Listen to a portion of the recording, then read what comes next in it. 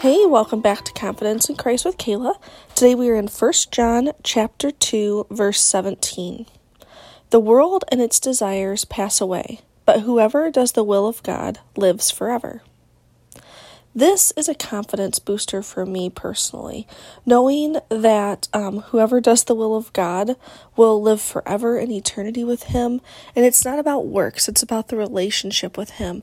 But just knowing that when I follow hard after God and I know that I'm doing His will and I'm doing my best to align my will with His, that there is hope and a future for me beyond this broken world.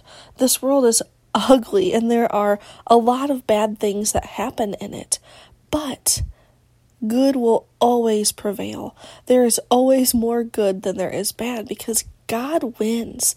In the end, when it all is said and done and this earth passes away, God wins. And that is something to be confident in, knowing that the desires of this world, the sin, the evil, the just wickedness is going to go away.